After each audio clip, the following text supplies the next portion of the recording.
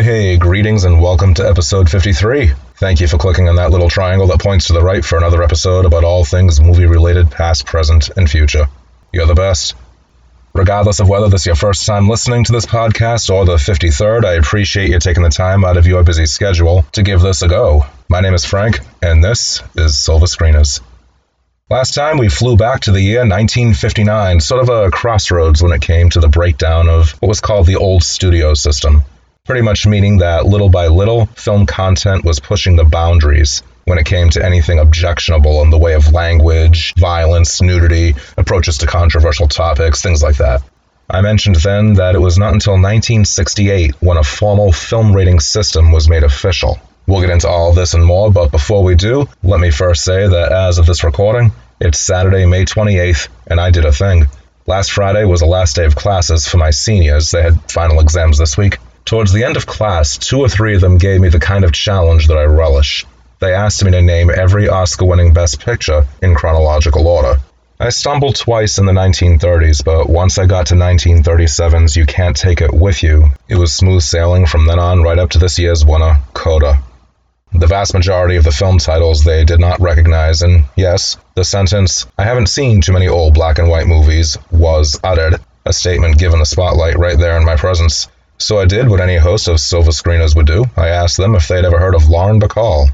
Once they predictably said no, I pointed to the enlarged photo print that I have up on the wall, just as you come into the classroom. It's her face with a little quotation underneath. If you've listened to this show before, you know exactly where this is going.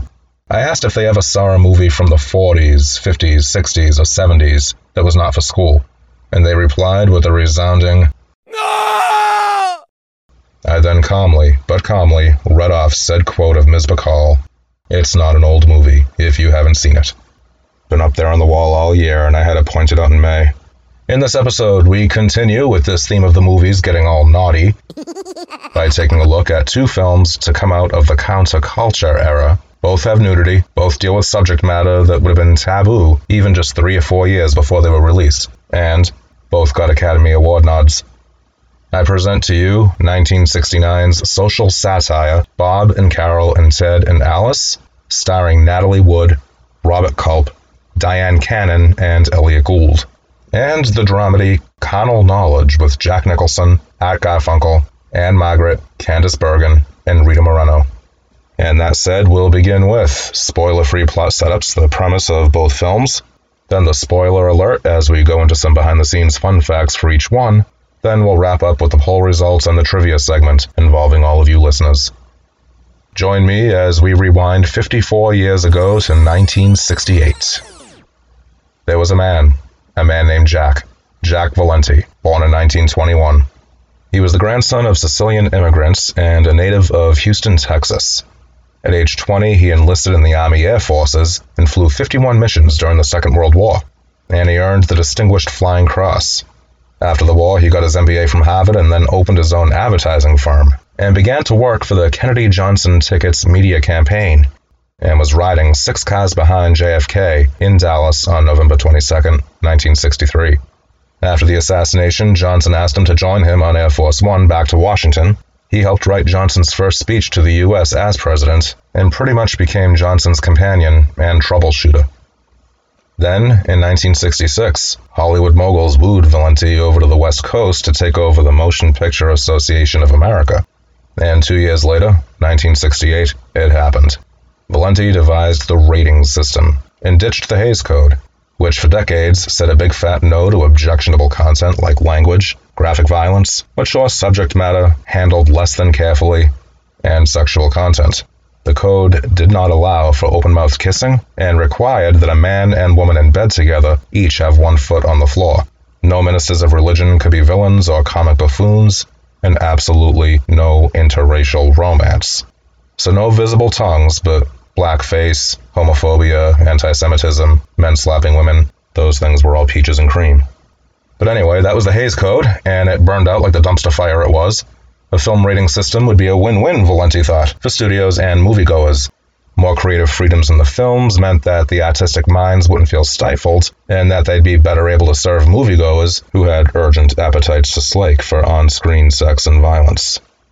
And when both sides are happy, then so are the executives, who complacently fill the studio coffers with the financial fruits of their labor.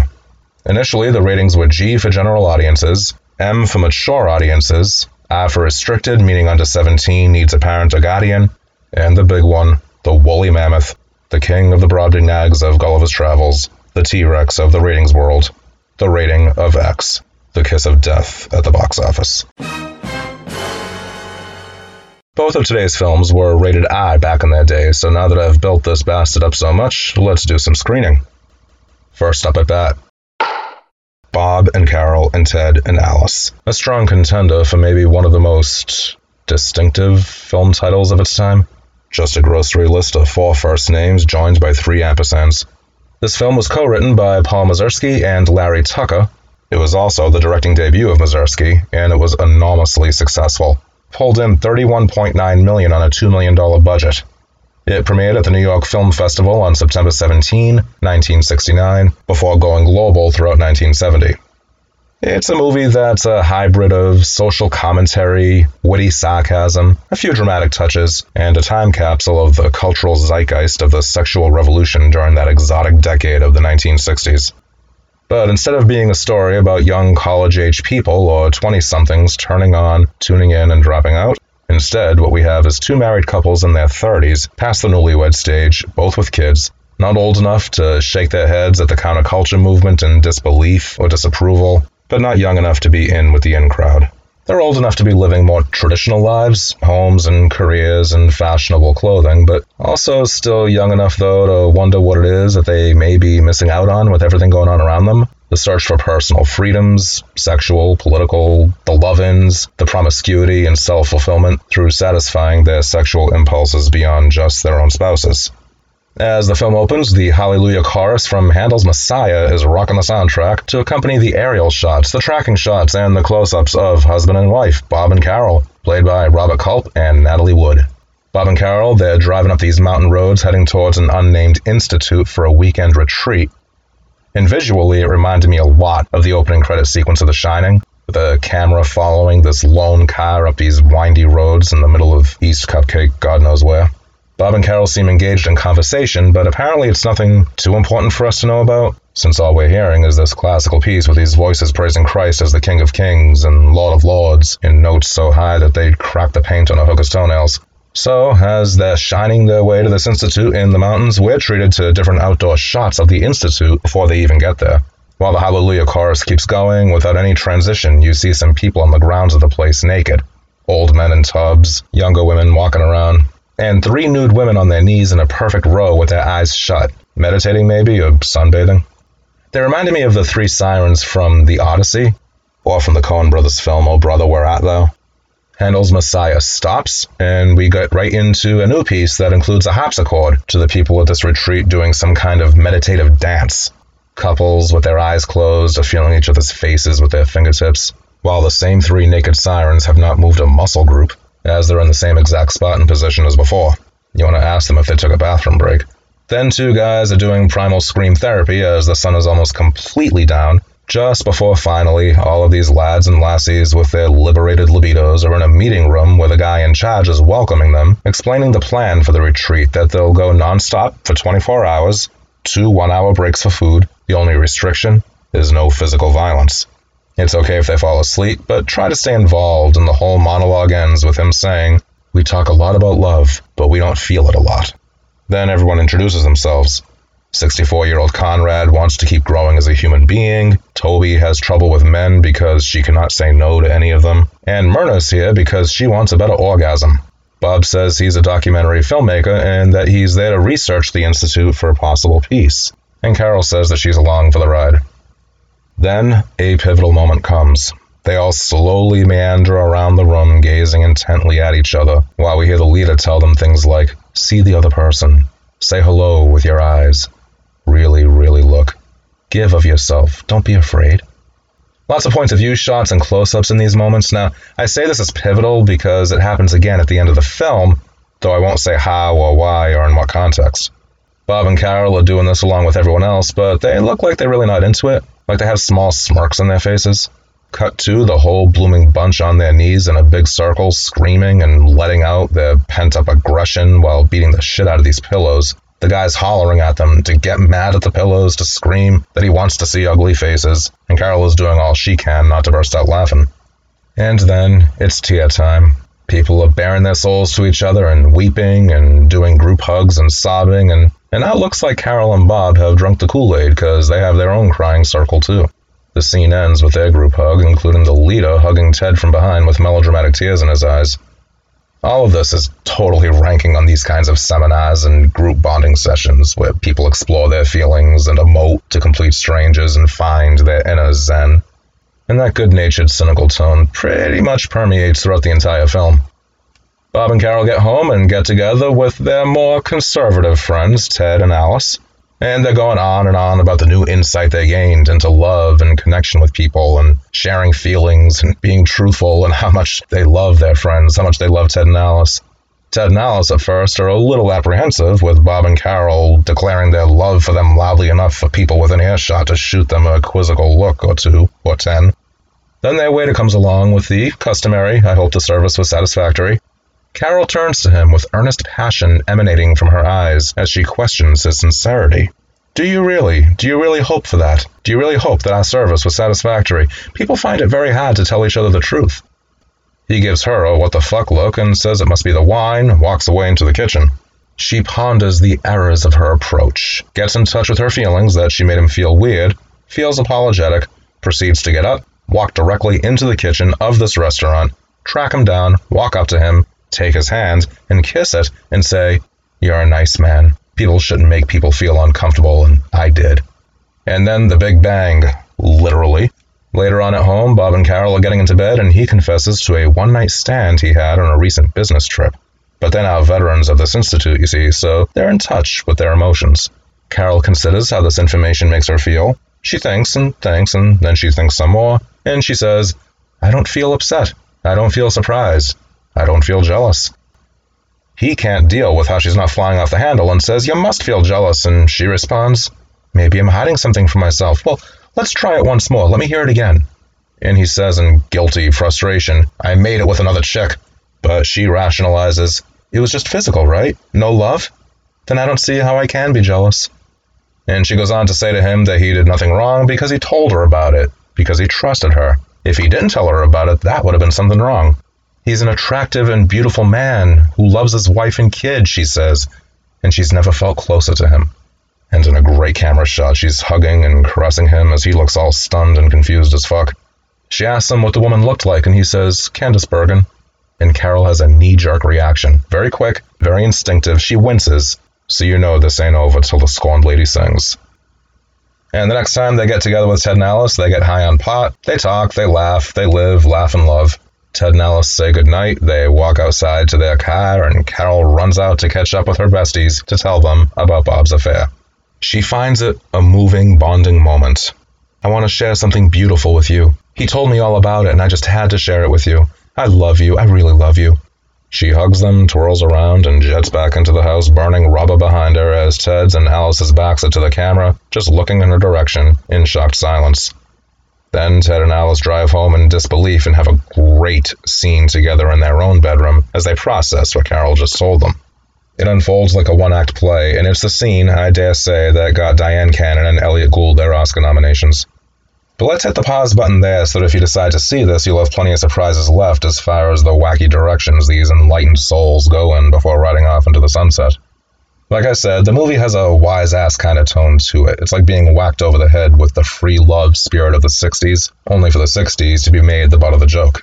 At a time when it became the trendy thing to be eccentric and go against everything you'd ever been taught, when the feeling of the generation with a new explanation that Scott McKenzie sang about was, "It's a new day, adjust."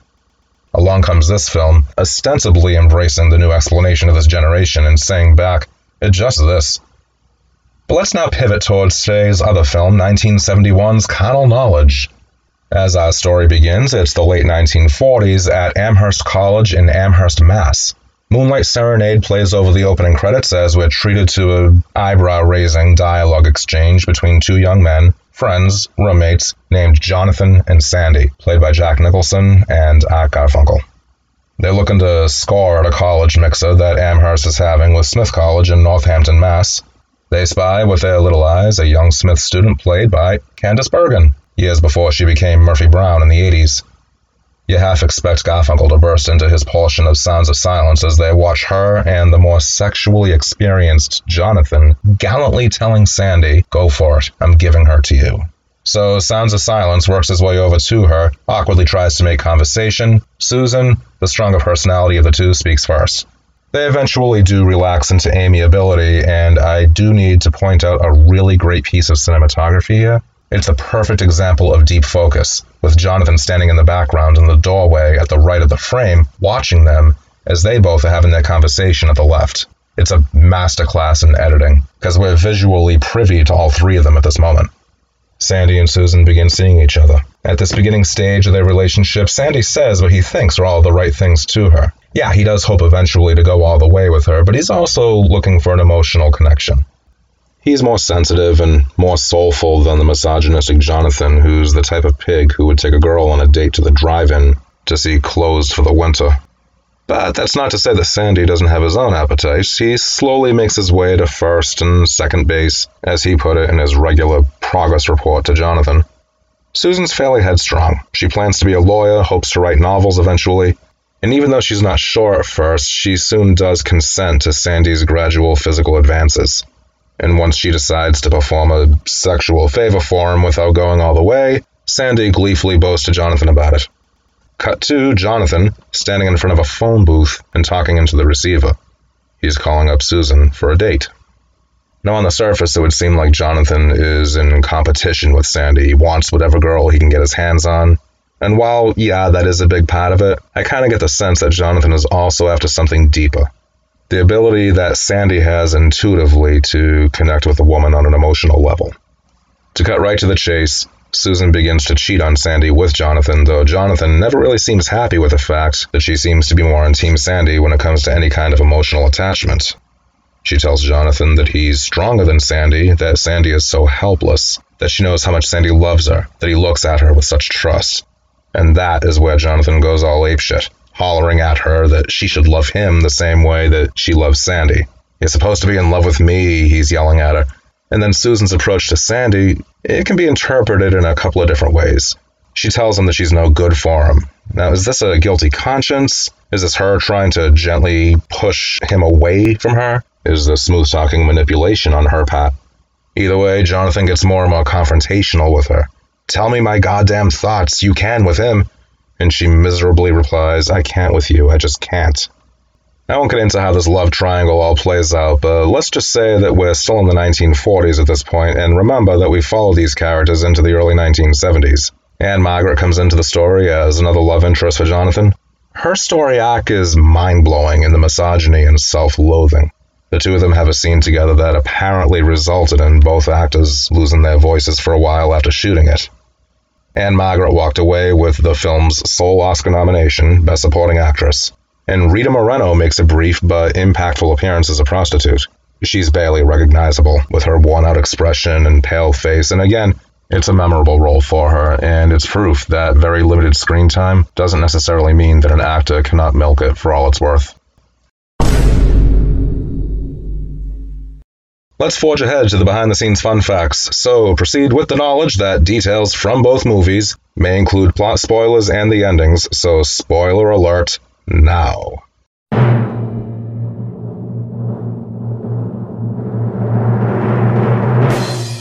So what exactly do these horny kids, Bob and Carol and Ted and Alice, have to offer in the way of fun facts? Number 5. When Alice, played by Diane Cannon, has her breakthrough in therapy and decides that she's too repressed and uptight, her therapist is played by Donald Muick. He was co-writer and director Paul Mazursky's real-life therapist, and also appeared in 2 other films of his, 1980's Willie and Phil, and 1986's Down and Out in Beverly Hills. Number 4. According to Paul Mazursky, the script was controversial. He said, quote, "They were afraid of it. The first person I went to, we wrote a 5-page treatment, and the first guy at some studios said, 'It's too dirty, it's too filthy.' I said, 'Well, what if I get Paul Newman and Joanne Woodward to play one couple?' He said, 'That would be clean.'" End quote. Number 3. 4 years after this film captured the zeitgeist of the times, there was a short-lived TV sitcom adaptation that, according to IMDb, lasted 12 episodes.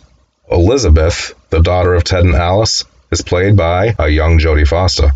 Bob is played by Robert Urich, who'd go on to star in Spencer for Hire in the 80s. And Carol is played by Anne Archer, who would be Oscar-nominated years later for playing Beth Gallagher, Michael Douglas's spurned wife in Fatal Attraction. And if you want to hear more about Fatal Attraction, just go back to episode 16 of this podcast. Number 2. The place where the retreat is at the beginning of the film is only referred to in generic terms as the Institute, but it has been confirmed that it's a very thinly veiled reference to the real-life Esalen Institute, which first started getting famous in the late 1960s because of its New Age group therapy sessions. And number 1. Natalie Wood, the one who at the time brought the star power to the cast, chose to forfeit her salary of $750,000 and instead took 10% of the film's gross, which ended up being a cool $3 million that she walked off with. As for carnal knowledge, try these little nuggets of knowledge that are not so carnal. Number 5. It was originally written as a stage play by Jules Feiffer, but director Mike Nichols felt that it would work better as a film. It's not hard to envision it as a play as you watch in the movie, but the deep focus shots that I mentioned, and a lot of the lingering close-ups, they make it a uniquely cinematic experience. There is a great shot of Candice Bergen throughout an entire scene from beginning to end, just laughing and laughing and laughing as Sandy and Jonathan off camera are on either side of her, and she's just turning to look at one, then the other, listening to the two of them talking, trying to make her laugh. It's like she's watching a tennis match. It sounds odd the way I'm explaining it, but believe me, once you see it, you see that there's more to Candice Bergen than just a TV sitcom. Number 4. In November 1988, the play version finally opened at the Pasadena Playhouse in California. Gregory Harrison, Mary Lou Henner of the TV sitcom Taxi, and David Marshall Grant all led the cast. Playwright and screenwriter Jules Feiffer decided to keep the story in the same time frame as the film, beginning in the 40s, ending in the early 70s. So in this 1988 adaptation, there was no acknowledgement of the reality and the fears of the AIDS virus. As he said to the LA Times at the time, quote, "That would have required a complete rewrite," end quote. Number 3. In his memoir Backing Into Forward, Jules Feiffer said that Mike Nichols told him he was considering Jack Nicholson for the role of Jonathan. Feiffer went to go see Jack Nicholson in the film Easy Rider and thought that this actor with the, quote, "hip Henry Fonda stance and twangy New Jersey drawl," end quote, had nothing in common with, quote, "the young Jewish misogynist," end quote, at the center of the script. Mike Nichols told him, quote, "Trust me, he's going to be our most important actor since Brando," end quote. Number 2. Casting could have beens. Ann-Margret was nominated for Best Supporting Actress for her performance as Bobby, as I said, but other actresses in contention for the role included Karen Black, Ellen Burstyn, Joan Collins, Jane Fonda, Raquel Welch, and Bob and Carol and Ted and Alice's very own Natalie Wood. And number 1. A New York Times article dated July 3, 1973 will give you all the details, but the Georgia Supreme Court upheld a June 21st pornography conviction of movie theater operator Billy Jenkins. By screening the film, he was charged with the violation of the law of the state of Georgia that describes obscenity as material that, quote, "considered as a whole, applying community standards, appeals mostly to shameful or morbid interest in nudity, sex, or excretion, and is utterly without redeeming social value," end quote. But this conviction that the Georgia Supreme Court upheld was ultimately overturned by the U.S. Supreme Court. And with that, it's time to announce the results of this week's online poll.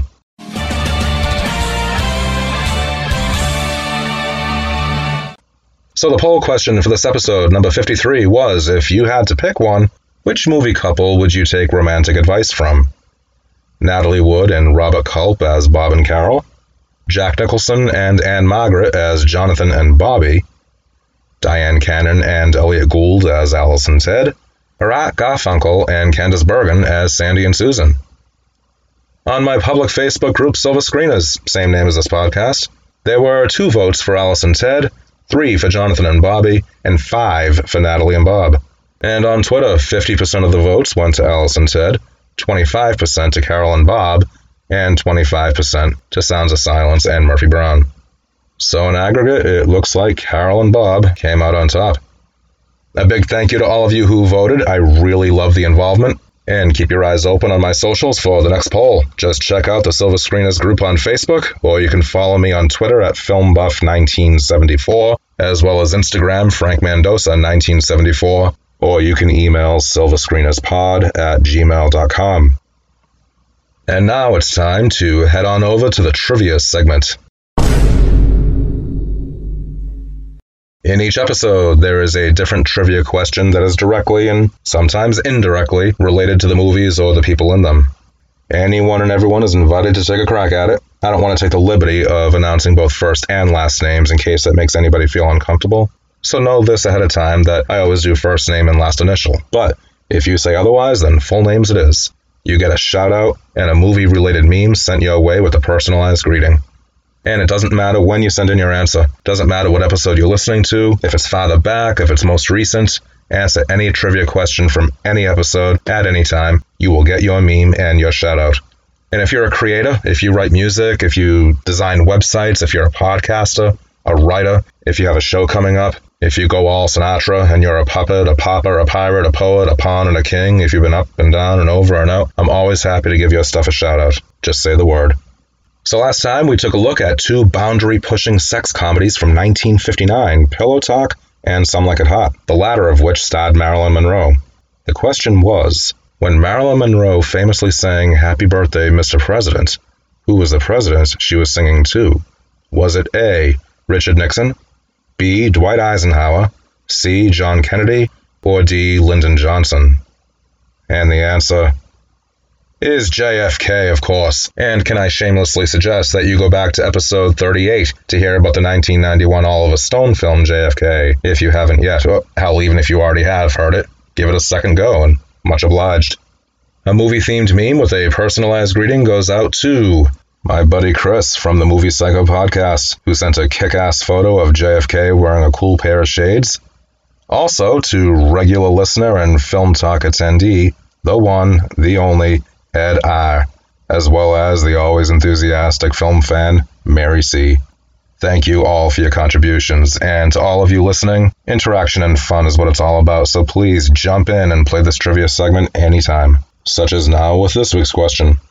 Natalie Wood, star of Bob and Carol and Ted and Alice, was a child actress in her day. Like Candice Bergen in Carnal Knowledge, Wood also played a character named Susan, a little girl named Susan Walker, in what 1947 Christmas classic that was actually released in June, not November or December.